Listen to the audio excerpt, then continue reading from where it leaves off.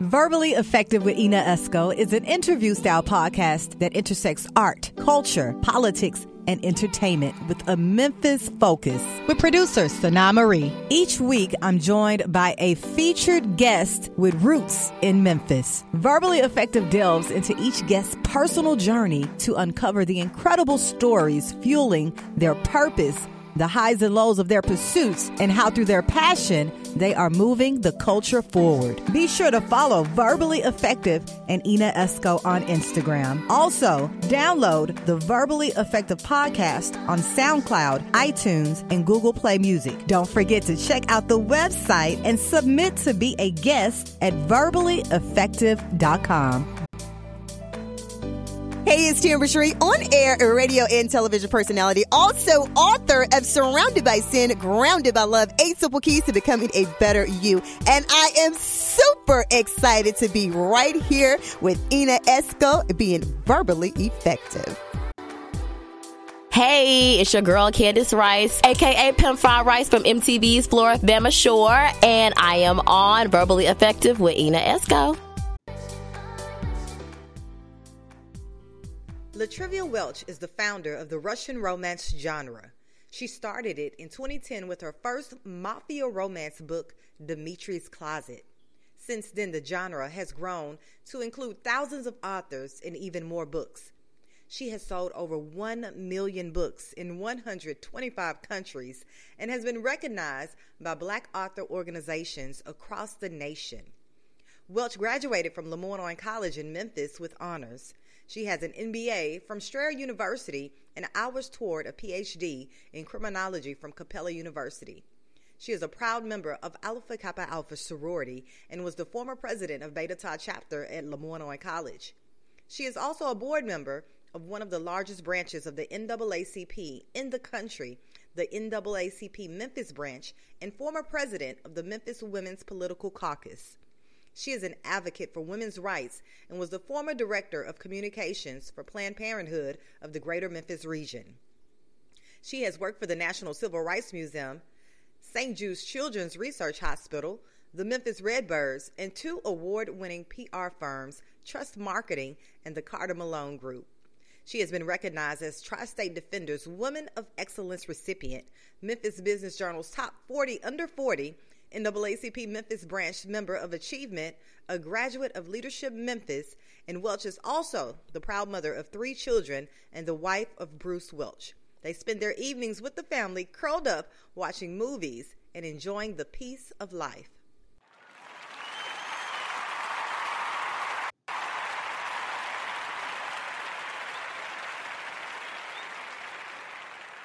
Verbally Effective, your double E, Ina Esco here. Thank you guys so much for tuning in to yet another episode of the Verbally Effective podcast. Don't forget, we got your Ivy Multimedia merch on deck. That's right. Make sure you guys follow me right now at Ina Esco, ENAESCO, on all social media platforms. Also, visit the website, verballyeffective.com.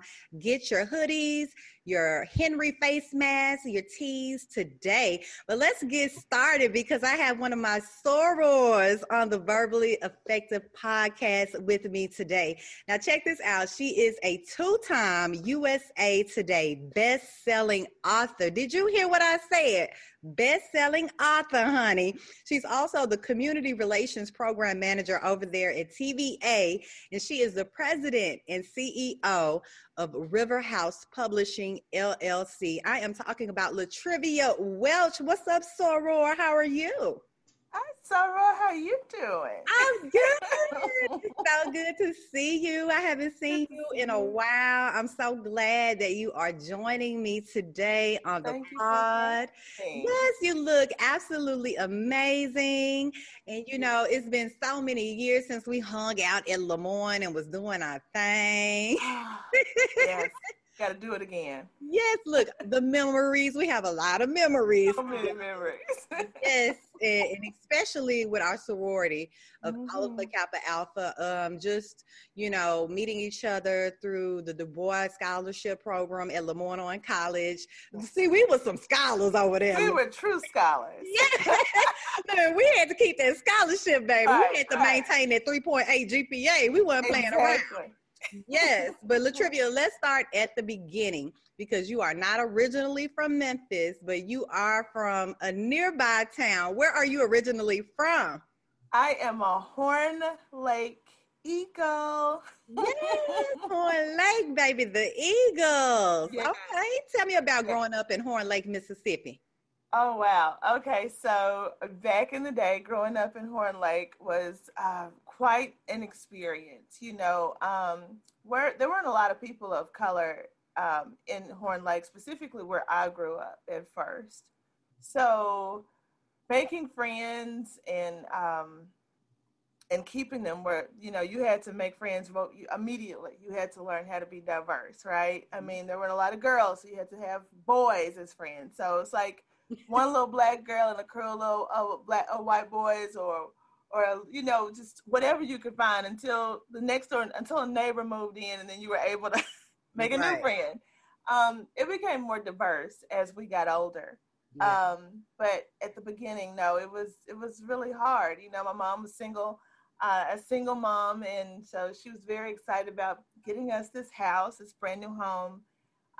And growing up in Horn Lake was one of those experiences where there was bad, but there was also just awesomeness. You know what I mean? I mean, we had some great opportunities, and everybody eventually, as the families started to move into this new neighborhood, everybody sort of became family.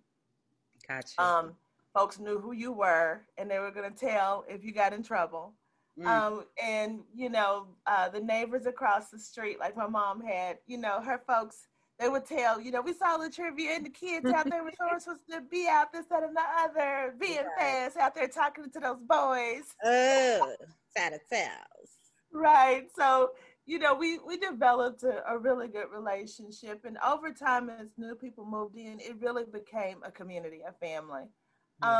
Going to high school, and middle school. When I got to middle school, I knew I wanted to run track, and I ran track all the way through middle school, all the way through high school. It was just my thing. I was the captain of the track team. Okay. I lettered, and I just really loved running until my senior year, and I broke a rib. How? Yeah, really. And so then I was like, I'm really smart. I don't know that I'll be taking a scholarship on athletics, even though I did receive one to Arkansas State and a couple of others. I ended up a full scholarship to LeMoyne-Owen. Yes, but the whole time I was writing. I started writing short stories in kindergarten. What? My first story was published in Commercial Appeal when I was in kindergarten over at Alton. That was in Memphis before we moved. And I kept writing. I received a lot of different awards for short stories all the way through school. And my friends and I during study hall, I would pass out the pages that I had written from the previous days. So it was almost like a soap opera. They would read it, and I just knew I always wanted to write. And so when I went to college, I continued to write. And I just remember, I would be in the dorm, and I would write all my little stories. And I always had this dream that I was going to publish a book one day, and I really wanted it to be about, love. I've always been one of those romantic types. Yeah. And I always loved a good love story. Oh, wow. Interesting. I kind of want to say I remember you writing all the time in Lemoyne and keeping maybe a journal with you all the time. Yes, I really have tons of journals.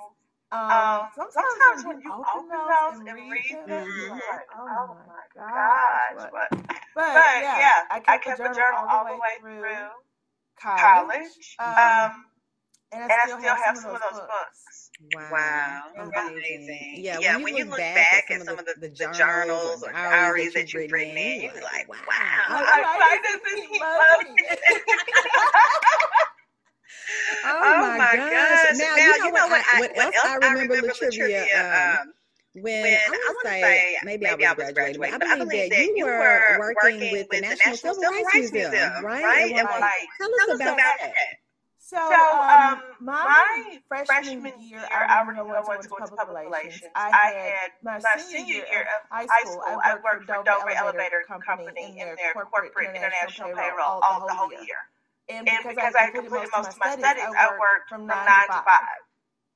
When Dover was taken over by Tyson, which is a German company, I actually went to school, you know, and so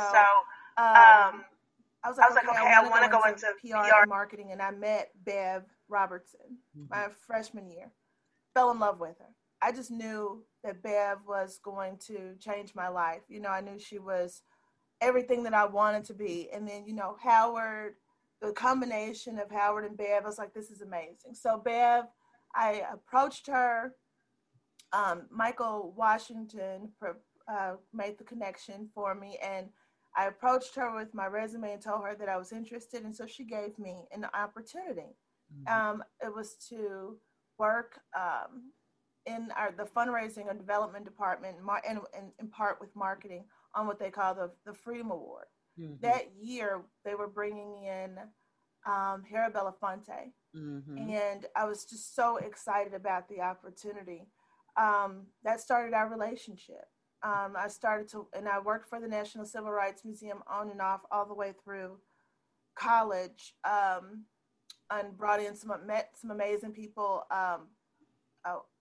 Bono, President Mandela, President Lech Walesa, Poland, just you name it. Yeah. I got a chance to meet them and really immerse myself in civil and human rights, and talk to people who have really made significant differences.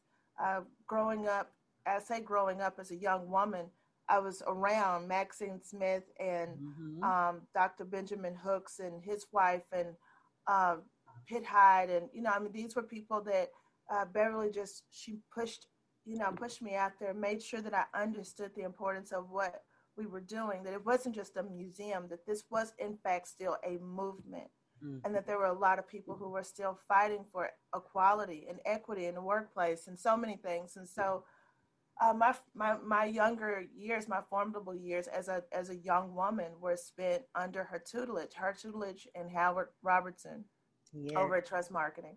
And then I went on to Alsec St. Jude Children's Research Hospital, where I developed Stepping for a Cure. You guys supported me. I'll never forget getting the crew together. Yes.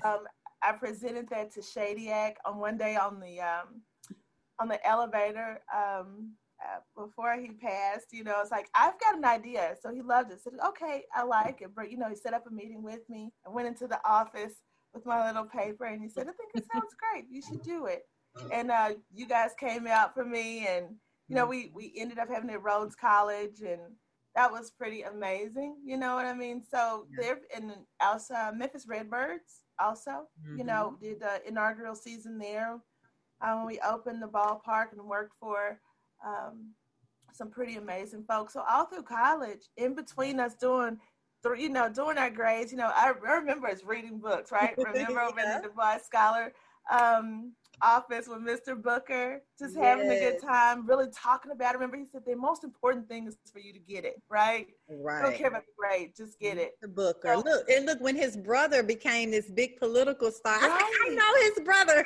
Right. They look just alike, right? And so remember, at the time, I think his brother was an alderman or something, and so he was really sort of working in Newark, trying to get people involved. And then all of a sudden, he became mayor. And that's when I was following him on Twitter, like watching what he was saying and doing. And next thing you know, boom. He's a senator and he's rocking and running for president. But we can see where it came from, because Mr. Booker was amazing. Yes, he was one of those amazing people who really, you could tell that their family, they were definitely forward thinking. Wow. So it was pretty awesome. I was so in love with that program, weren't you? Yes. Get a chance to sit around and talk about Jose Oyolo. Remember, he come in all suave and everything. We used to have so much fun. It was so awesome. Look, I hope they're still doing those type of, situations that we were undergoing back then, because I know a lot has changed, and Lemoyne has grown a lot, and have gone through a lot of challenges since we've been there over 20 years ago, right? Oh, my bad. My bad. But you know what? You talk LaTrivia, what I do remember is that you have always been full of ideas, and you've always expressed yourself and pitched these ideas that you've had, and they've always been different. And I've always loved that about you, LaTrivia. Always. Now, what I want to get into is this whole writing world. Now, I'm sure the verbally effective audience can understand, how you became this writer, listening to your childhood, and you've always writing. But, I want to know is, how did you get into this entire Russian romance genre? Tell me about that. Russian romance genre. Right. Okay. So I have been an avid action junkie since I could watch television. Bruce Leroy was like one of my first action heroes. Remember? It's like Arnold Schwarzenegger, Sly Stallone. Oh my goodness, but in watching all of these, The Godfather, any number of shows, I never saw a Black female who was the lead or who was the love interest. And so my PhD studies were in criminology with a focus on sexual deviancy and organized crime. And so I thought to myself, I was blending what I knew and having studied that with this really awesome love that I have for action movies, and where was our space? Because you can't tell me that there is not a sister from here to California who has not seen The Godfather, right? Not watched Scarface. We know all of the lines, but there's just no place in it for us. And so I was like, I'm one of those people who believes, okay, if there is not a place for you already, then you make a place. And so I'd written Ivy's Twisted Vine, which was the largest interracial romance where there was a black woman and a white man. It was really, really big, right? And it was based sort of like loosely Lemoyne and Memphis and all of that. But I wanted to do something very different. And so Dimitri's Closet was published in 2010. Now, I had reached out to several agencies because I thought that I had a pretty decent track record in terms of sales, and I wanted to be considered. Back then, interracial romance was not something that was really heavily publicized, and a lot of the letters that I got from the literary agents was that, that's not a subgenre, that's not an interest, it's not hot, it's not interest, basically no. Wow. So since there was no publishing company that would publish this, Dimitri's Closet became the first book of River House Publishing. And our mantra is bold authors, bold statements, because I didn't like the idea that somebody was telling me that what I wanted to write about wasn't good enough. I feel as though if somebody's willing to take your money, right, then they should be willing to take your ideas. Okay. And so fine, if we don't want to do that, then we just create it ourselves. And so that's what I did. I created it. I knew there were people like Gwen Forster, who I believe now has passed, but she was a great author, and some others who had really done some great work and sort of were the godmothers of interracial romance. But I was the founder of Russian mafia, organized crime romance. That meant that you had an anti-hero. You had a very Scarface-like or Godfather-like lead, and this Black heroine who was, just strong and powerful and all of those things. And so when I first started, I published the book. We didn't have a good editor. We didn't have a lot. We were sitting there, and I said, you know what? We'll figure it out as we go. Right. If we sell 5 books, we've got promise. That's my thing. If I can sell 5 books, I'm good. Because if I can sell 5, I can sell 1 million. Okay. And so we went out there with bad editing and Did you sell them 5 books though? We sold 5 books and we got out there, and now it's grown. The subgenre has thousands of authors and thousands of books, and Dmitry Medlov and the whole Medlov series has grown exponentially, and we have fans in every nook and cranny around the world, and love the fan mail, and we go and speak, and it's grown into like a whole little group of folks. They call themselves the Medlovians. It's really cool. We started out with an idea that we were going to elevate women of color. No different than us wanting to be in sci-fi. No different than anything else. It wasn't about a political statement per se in terms of the character, as it was about just being in the space and the need for us to be in a space. And so that's where it came from, and that's where it is 30 something books later. It's a great thing, and it's very entertaining, and that's all it's there for. It's just there for entertainment. It's not supposed to change your life. It's just supposed to change your mood when you come home from work and you're relaxing, you're on the bus, or you're on the plane, pick up the book and you go to a completely different world. Wow, that's amazing. So you wanted inclusion, and you created your publishing house because you couldn't get it, right? Right.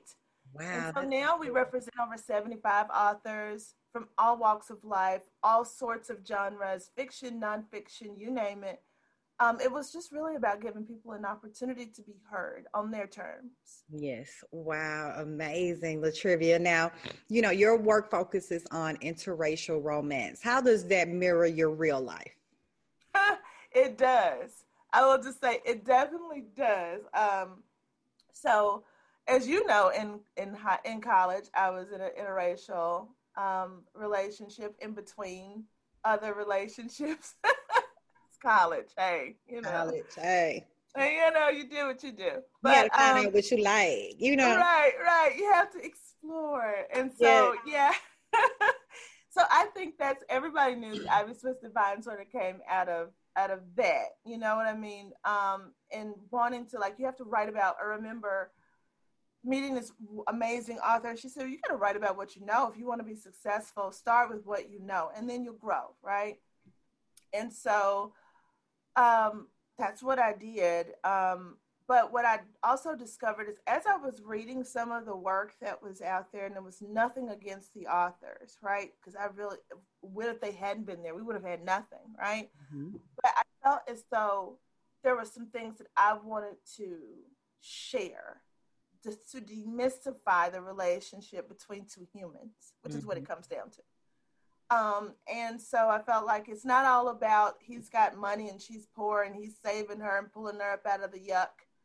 Although, damsel in distress stories always still go over very well. We like what we like. We like a little romance, a little, saving every once in a while. But there are other things. Very strong women who have very strong statements, who've been through things and they're still standing, who maybe are saving the guys at the end of the day. Okay. And so that's what I felt like, I felt like the interracial romance piece was something I wanted to share, because I didn't want it to always look like all the sisters were broken.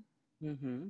That we're highly educated doctors, lawyers, scientists, vice presidents, whatever, you name it, we do it. And so we need to be valid, we need that validation in our own writing.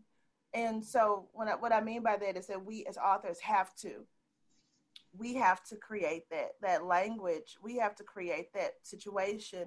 We have to create that environment. You know what I mean? We have to elevate ourselves and mirror ourselves in our writing. That's how you motivate people. It may not be their cup of tea, but at least put them on the same footing, on the same level as everyone else. And so I think that having been a part of interracial marriage, I wanted to convey that these are just people. I didn't want it to seem as though that this is any different, any better. It's just my cup of tea. It's not any different. It's not any better. It's not any worse. It's not all of those different things, you know, that sometimes people get caught up on. It's just two human beings who loved each other enough to get married. Right. And now they're going to drive each other crazy till death do them part, or till the divorce does, whichever. And so that's sort of the storyline, you know. And now that this is my second interracial marriage. This is my third marriage. I talk to young women all the time about making choices. And I speak to a lot of women all over the country, you know, about being okay with yourself and learning how to stand up for yourself and stand in your skin and be able to make the decisions, whatever those decisions are. But I really feel so like this is my first marriage because he's my soulmate. You know what I mean? It's so awesome. I love you, Shag. But yeah, I mean, it's one of those things. And so interracial romance, I've received so many letters from women. I'm sure you have. Who talk about, I've never dated interracially. Or I want to be in this relationship, but we are of different political views. And my husband and I are very different in all aspects of our lives, very, very different. And so talking about that publicly helps other people know that they can endure, like love will endure, you know? And so it's all about just what we've always done, you know? We've always reached out to the next woman and in our own way, giving her our support. And that's what these books really are an extension of. Sometimes it's just my way of reaching out and saying, no, you had a really bad day. Mm-hmm. I know you got a lot on your plate, and I'm going to give you just a few chapters of ridiculousness. So you can take your mind off of that, and then you can get back to the real world. Yes, ma'am. And, you know, something that you mentioned, that you were giving your account of what you go through with your interracial relationships. And people can relate. They just can relate when you're being real about what you experience, right? Oh, yes, they can. Yes. Like, give me some real life experience in this book, right. So I can like nod my head as I'm reading it and like and concur with you. Now, it also seems like, you know, your books are definitely an extension of your commitment to advocacy. You talked about women's rights, and you know, how does that feel that, you know, you are on this platform, LaTrivia, and you are really trailblazing? Thank you. I think growing up with very strong women in my family, first of all, right? Who always were like, no, sitting at the table like, no, now let me tell you something. Mm-hmm. That's where the advocacy first started. Being around very, very strong women in my own family, right? You had to know what you were talking about to win an argument in my family. And you had to be a good advocate for yourself or whatever it was that you were advocating for. And then going out into the world and working in a lot of different spaces. Living in some different places, having been a military wife, and you know, previously with my ex-husband, and being a woman in this skin at this time, you know, you look around and you see so many different things, and you really are like, okay, where do I start? How can I help? And sometimes just being as a woman, you realize if I can just control what I do with my body, mm-hmm. if I can just be allowed to say what I need to say out of my mouth, if I can be safe just in the space that I'm in, then maybe I can get to the next step. And so it's about just that norm, that it's about the human right of it, of being allowed to be an individual, and not necessarily allowed, but demanding it sometimes to be a woman, and just, you know, let me move out of my way and let me do what I know I need to do. Yeah.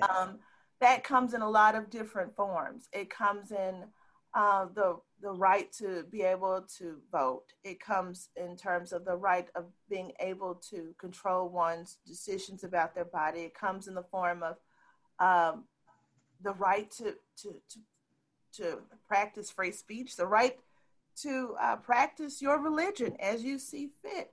I think that all women, regardless of their political or religious backgrounds, that we as women should be allowed to voice our concerns. We should be allowed to be in our spaces. We should be allowed to advocate, and we should be able to do that in a manner that is respected. Yes. And we cannot allow ourselves at all to lower those standards, because just 101 years ago, we didn't have the right to vote. Yep. 100 years ago, we got the right to vote. And just a few days ago, we saw our first vice president, who is a female and also happens to be our sorority sister, Yes, and a woman of color. And what we have, regardless of political beliefs, the one thing that we have to stand on is that we deserve equity. And we deserve to be not only in the room, but at the table. But we have to start telling our young people, our young women, that when they are crawling, that you crawl on over there to that table, because there is a space there for you. And when you get up and you finally are able to sit at that table, we want you to know we've already prepared that place for you. And then it's going to be your turn to make sure that that space is still available, and another chair when the time comes, because there's always work to be done. Definitely. And, it seems that these are conversations that we've been having for so long about just a seat at the table for women and equity within these corporations with our jobs. And we've been fighting for so long, and it looks like we are now making headway, right? Yes. It's amazing. And it's such a wonderful thing to be, I don't know, that of course there's still so much that we are advocating for, so much that we are still working for, but it's good. It's something, you have to, was just talking to someone earlier today, you have to stop and smell the roses sometimes. You have to stop and enjoy those moments. You having this opportunity to bring women together and talk about using their voices, to be verbally effective. We have to celebrate that, Yes. We have to celebrate every opportunity. We have to see it, and we can't take it for granted. We have to say it. This is amazing. How do we support this? Because that's the way that we continue to control the message and to make sure that we are being heard, is through these platforms. So bravo to you. Thank you. Because I know you've always been sort of our voice. I remember you coming, in college, you were like, we're going to do this, and we're going to do that. Again, nurturing those skills where they become a blessing to someone else is always a good thing. Amen. Yes. Sarah Latrivia. Sarah Ina. Yes. Did you tell everybody you used to be Miss Lemoyne? You were Miss Lemoyne. Look, they know. Look. Pass the crown to me. We are both former Miss LOC. Yes. The same year, I'll never forget you. You passed on. You were the president of our chapter, and then you passed that to me. And then you were Miss Lemoyne, and you passed that to me. Yes. And then the Student Government Association. You passed that to me. I remember I was the vice president.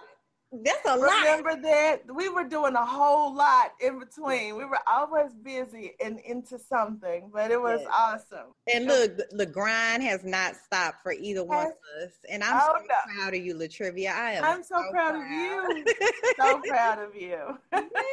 I'm so proud of you. I just pray that, with this publishing house that you've developed, that it continues to motivate, not only everyone, but these women, just to be themselves. And like you said, speak your truth and have your platform and have that seat at the table. So you are definitely blazing trails, like I said. Now, I do want to talk about this for a second. Sure. You are the community relations program manager over there at TVA. Tell me about this role that you have, because I see that, you have always been in that public relations role and that marketing position. You are still continuing to do that. Yeah. So tell me about that. So, I'm always in the community. Everybody knows I've never left. My grandfather was very active with the A. Philip Randolph Institute my whole life, and the NAACP. And I think that sort of gave me my roots in terms of being active in the community. Not just them, not just granddaddy, but I think he was the one who had the most impact on me. And he lived in his house, gosh, for 49 years almost, I think. He never wanted to move, right? Never wanted to move. We tried, Granddaddy, why don't you come stay here? You stay there. He would not hear of it. He loved his community. And so seeing how much he loved his community, how much my mom loves her community down there in Horn Lake, I think community is very important. And I think that I have definitely been blessed to have an opportunity to understand what community really is, right? Like truly what it is, especially in Memphis. You can leave and go away for 30 years and you come back and you're still welcome at home. And so when given the opportunity to share what TVA is doing in that space over at Allen, in an area that my family has lived in for so long, I was very happy to take on that role because, this is home, and it's almost it's not really work. It's just reaching out and communicating and being a resource both for TVA and for my community. So I'm really happy to be there and to do that work because it's home. And hopefully we'll have those properties in Memphis for many years so our grandkids can go and see and be a part of it and, say this is where so-and-so used to live back in the day and where so-and-so used to live and share that, and so that's why it's important to me because Memphis continues to be home and it's given me so much. Mm-hmm. I feel like I owe it, so much as well. Wow, amazing. And we are both mothers right now. Yes. And I know that you have a daughter, a teenager as well. And I know that she is watching everything you do and she is so motivated and inspired by you, LaTrivia. How are the kids doing? They always say when you can, what is the old saying? You can determine the health and wealth of a community by asking how are the kids. It's an old African proverb. It's sort of funny. The kids are fine. Yes. But let me explain something to you. Tierra just watch me. She critiques everything. She's like, Mom, that outfit does not work. That does not look right. You need to change that. So I used to think I was the fashion maven, but I have long learned that's her job. Okay. I know she's a super diva. She's got a lot of different. I always told her just to embrace herself, embrace her uniqueness. I didn't want her to be like anyone else. Mm-hmm. What's the point? You know what I mean? If you are being like someone else your whole life, you never get an opportunity to be yourself. Exactly. And that's the reason why you were put here, to be yourself. And so what I found about her, she has so many different sides, and I love it. She wants to be in the FBI, but she wants to do her fashion and her photos, and she's a great artist. She draws these amazing paintings. And so watching her grow up as a multicultural young woman and embrace all of who she is, it's very, very empowering. And then, you've got the 18-year-old son going into the Navy. Ooh, honey, 18. I see his shoulders growing, and I'm like, I remember when he was a baby. You remember when he was just this little bitty, cute thing, and now he's like this big, strong man, and so, yeah, we have I always tell people, we have a very diverse group of kids, okay? So we've got the United Nations over here. Jordan is a full, strong African-American man, he used to be my baby, and now, he's headed off to serve his country. Tierra is multiracial, and super diva, I'm just super diva. She has an opinion for everything. Mm-hmm. And then we have an 8-year-old, my stepson. He's completely white and completely fine in his space. And I've never taken him anywhere he didn't feel comfortable. I'm like, we're going to see grandma's over here, grandma's over there. We're going to do all of it. He's like, yes, let's do this. Oh. And then we have our last baby, my husband and I, our joint baby together, Liam. And I carried him for 9 months. I had bed rest because I had him at 37, right? Really? laying up, and I'm just like, I'm gonna make it through this, I'm gonna make it through. As the thing is, the struggle as women, we go through, we decide we want to have kids, and then sometimes those pregnancies don't actually happen. You know what I mean? It's either you can't get pregnant, or when you get pregnant, you can't carry to term. All the things that women have to deal with. We're still trying to be fabulous every day, Right. but inside we're just like, what is going on? Well, I was like, I'm going to keep this one. I'm laying there watching TV, just not moving like the doctor says. Carried this baby 9 months, had my first C-section, and the kid pops out looking just like his daddy. Wow. Oh, but he got my ears. Don't that make you feel some kind of way when they look just like they did? Ears. I was like, my ears. I carried him 9 months, and he looks just, why did he carry him? Right. Don't they make you sick when they look just like they daddy? Just like daddy. I carried him. Nothing like mommy. So I digress. I've got one. My oldest son is the only one who looks like me. I don't agree, because I know that daughter looks like you too. You think she does? Yes. I see her all up in you. Yes. Well, that makes me feel good. I'm glad. Yes. Wow. Liam, though, he does not. Nobody has said, oh, he just, even you. I got to see a fresh picture of Liam, and I'll let you know, honey. A fresh picture. I need a fresh picture of Liam. Look, take a picture on your phone right quick. Wow. Now, LaTrivia, how has COVID impacted everything that you do? What's going on? Okay, so I know my fans have not been happy because I have written, but I haven't published anything over the entire COVID pandemic. And why the reason not? why, I just took this opportunity to just take a break, take notes, observe, you know what I mean? I have like 7 notebooks full of my experiences and the experiences that I've witnessed and that we've all witnessed. But I felt like being a businesswoman, being an author, all of those things were great, but a pandemic is something that doesn't happen very often, thank goodness, in the United States. And so I needed to stop, and I needed to be mom. I needed to reassure my children and reassure my husband that goes out there every day that there was someone here waiting for them, someone here focused on them, that they were the priority in this, and that we were going to make it through, and everybody had a different level of urgency. A couple were very, very scared, and the others, not so much. My husband's like, oh, everything's going to be fine, but he needs somebody that at the end of the day he can come home to that's like, tell me about your day. Tell me what's going on, work through it, you know what I mean? Just talk me through what happened. How do you feel? And so being the mother and the wife, I had to take those roles on first.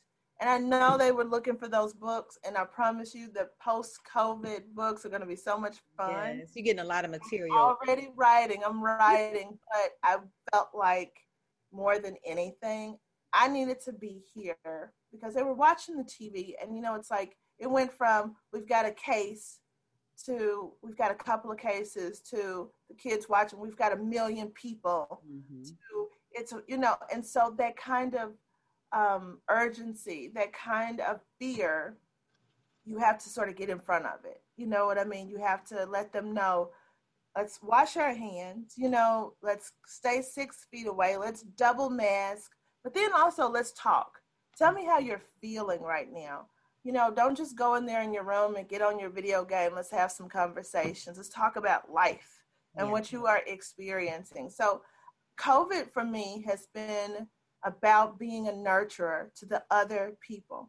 And as a result of that, I have added about 7 pounds to my butt. You already had a big booty now. Hold on. It has exploded. Oh my God. So what I've also found is that it is going to be a priority, right? You can write a book about that booty, girl. Because as a mom, what's the first thing you do? Oh, we got to get all the snacks, and all the food. And I cook big meals, right? So I'm like, don't worry, we're just going to make everything okay. So we normally go out to dinner. Mommy's going to fix steak, and I'm going to fix this. And then, fill the table up to like this. And even if when you get to a certain age, even if you just taste it, like you see on like Hell's Kitchen, you have a little taster spoon. If you do that just a few times, like all the rest of the day, you can only have water, right? So as a part of my COVID, post-COVID life, I'm probably you're going to see me running all over the city. Girl, I'm with you because I didn't probably gained about 10 pounds. I'm trying to put my jeans on. Like, what happened? I had moved to leggings. Right. Look, you don't want to see like the bottom part of this. Right. You're like right here. Just stay right here because. But yeah, it's been funny. COVID has helped me sort of expand my waistline a little, so I'm gotta get back, get sexy back. We'll work on that. Girl, you got your sexy going. I see you over there. And then yes, and do you have a pantry? I have so much food, right? Every pantry is locked. I'm sure everybody knows this. Like everybody has a surplus of toilet paper, paper towels, okay, and the stuff wipes, right, and alcohol. It's like, so you like, okay, so all the alcohol wipes went away. And, old school, it's like, you don't need the Clorox wipes. You go in there, wash your hands, and you just douse your hands with alcohol. Right. You know what I mean? Sterilize. Right, sterilize it. So I think that we've learned as a community, we'll never be unstocked again. I think all of us are going to have about 195 cans of food. Girl, it's amazing. COVID's taught me that everybody has an office. This place has turned into a co-op space. So kids are learning from home, so they have these nice swanky desks and office and monitors in their rooms. And we have community.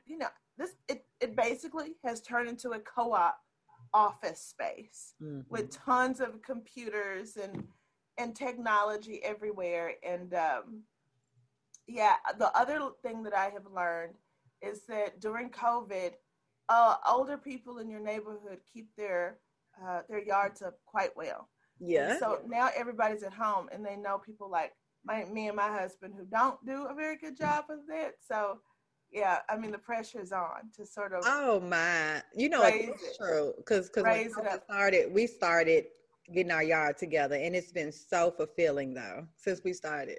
We're working on we actually have. We have done a lot thanks to my next door neighbor who loves to do this work. But what I've discovered, I'm like, oh my goodness, you look out because you're not jumping in the car, right? 6 a.m., 7 a.m., drop the kids off, head to the office. Mm-hmm.